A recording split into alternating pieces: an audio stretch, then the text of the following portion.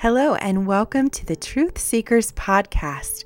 Today's episode is the second day in our Advent series as we look forward to Christmas. Do you remember what the word Advent means?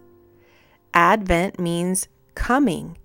And as Christians, we celebrate the first coming of Jesus when he was born as a baby in Bethlehem.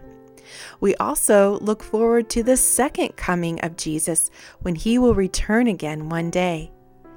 The night Jesus was born was a special night. Creation looked on with awe and wonder.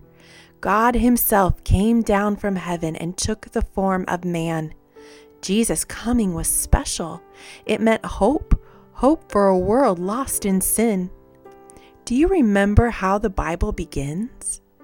In Genesis chapter 1, verse 1, it says, "In the beginning, God created the heavens and the earth." God made everything we see, the sun, the moon, the stars, the sky, the land, the plants, the fish, the animals, and most importantly, God made humans. He made you and me.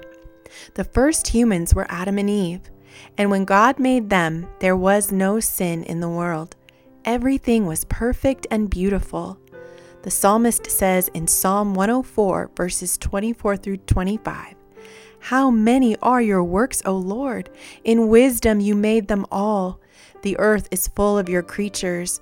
There is the sea, vast and spacious, teeming with creatures beyond number, living things both large and small. God looked at all he had made and called it good."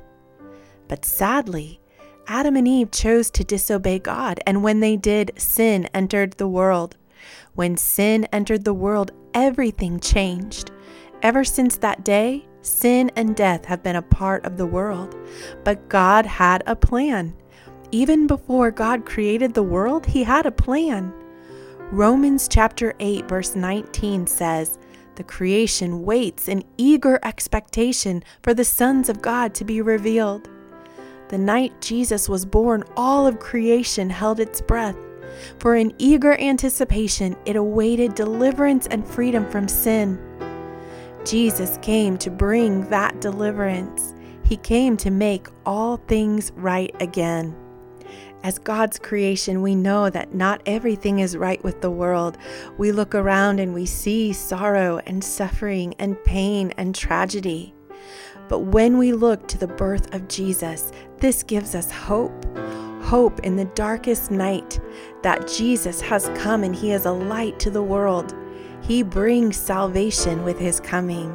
He brings restoration with his coming. He brings hope, even for those who think that they are lost and without hope. Jesus brings salvation to all. It's a free gift, and all we have to do is receive it.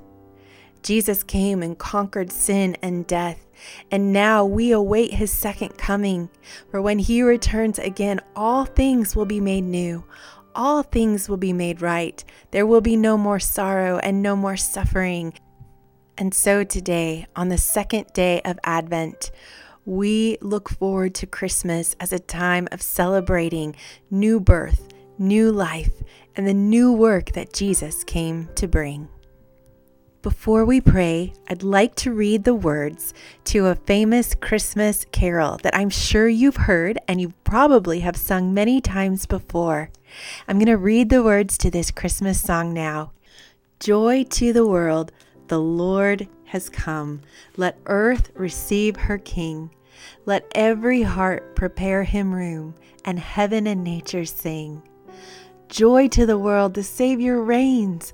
Let men their songs employ, while fields and floods, rocks, hills, and plains repeat the sounding joy. He rules the world with truth and grace, and makes the nations prove the glories of his righteousness and wonders of his love." Dear Heavenly Father, we thank you that you knew we would sin. You knew we would need a Savior, and so you had a plan. When we celebrate Christmas, we celebrate your plan to bring salvation to the world.